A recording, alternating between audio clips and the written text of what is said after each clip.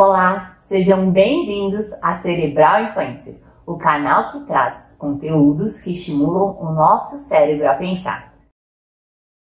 Infelizmente, segundo dados da Organização Mundial de Saúde, 1 em cada 4 indivíduos no mundo sofrerá ao longo de sua vida com algum tipo de transtorno mental. Assim sendo, todos nós, sem exceção, estamos sujeitos e suscetíveis a isso, independente de nosso patamar econômico, estilo de vida e condição cultural ou social.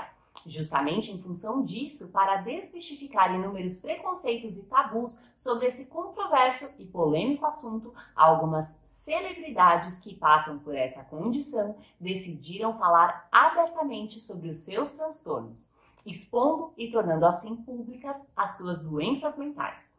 Uma destas celebridades que apresenta transtornos mentais trata-se da famosa cantora Billie Eilish, acometida pela síndrome de Tourette, uma doença neurológica grave que desenvolve múltiplos tiques motores e vocais, além de provocar o pronunciamento de insultos involuntários.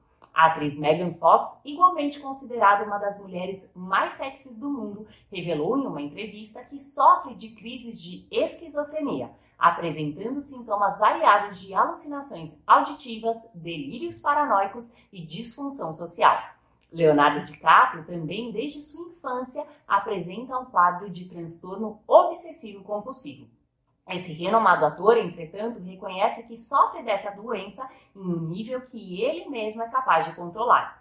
Contudo, curiosamente, quando ele gravou o filme O Aviador, Leonardo admitiu que nessa ocasião manifestou determinadas compulsões, como, por exemplo, passar várias vezes pela mesma porta ou, inclusive, pisar em todo o chiclete que via no chão. Essas compulsões, de modo geral, consumiam o seu tempo, fazendo com que ele demorasse cerca de 10 minutos para ir do camarim ao estúdio de gravação. A cantora e atriz Demi Lovato recentemente foi diagnosticada com transtorno bipolar, uma revelação que, segundo ela, foi libertadora. Ela recebeu esse diagnóstico após passar por um tratamento de desintoxicação por abuso de substâncias tóxicas, transtornos alimentares e comportamentos de autoagressão. Como vimos, embora todos nós estejamos propensos a sofrer de algum tipo de transtorno mental, todavia isso necessariamente não deve comprometer o nosso sucesso e tampouco o nosso desejo de viver uma vida plena. E você, já conhecia alguma destas celebridades que sofrem com transtornos mentais? Então, venha pensar fora da caixinha.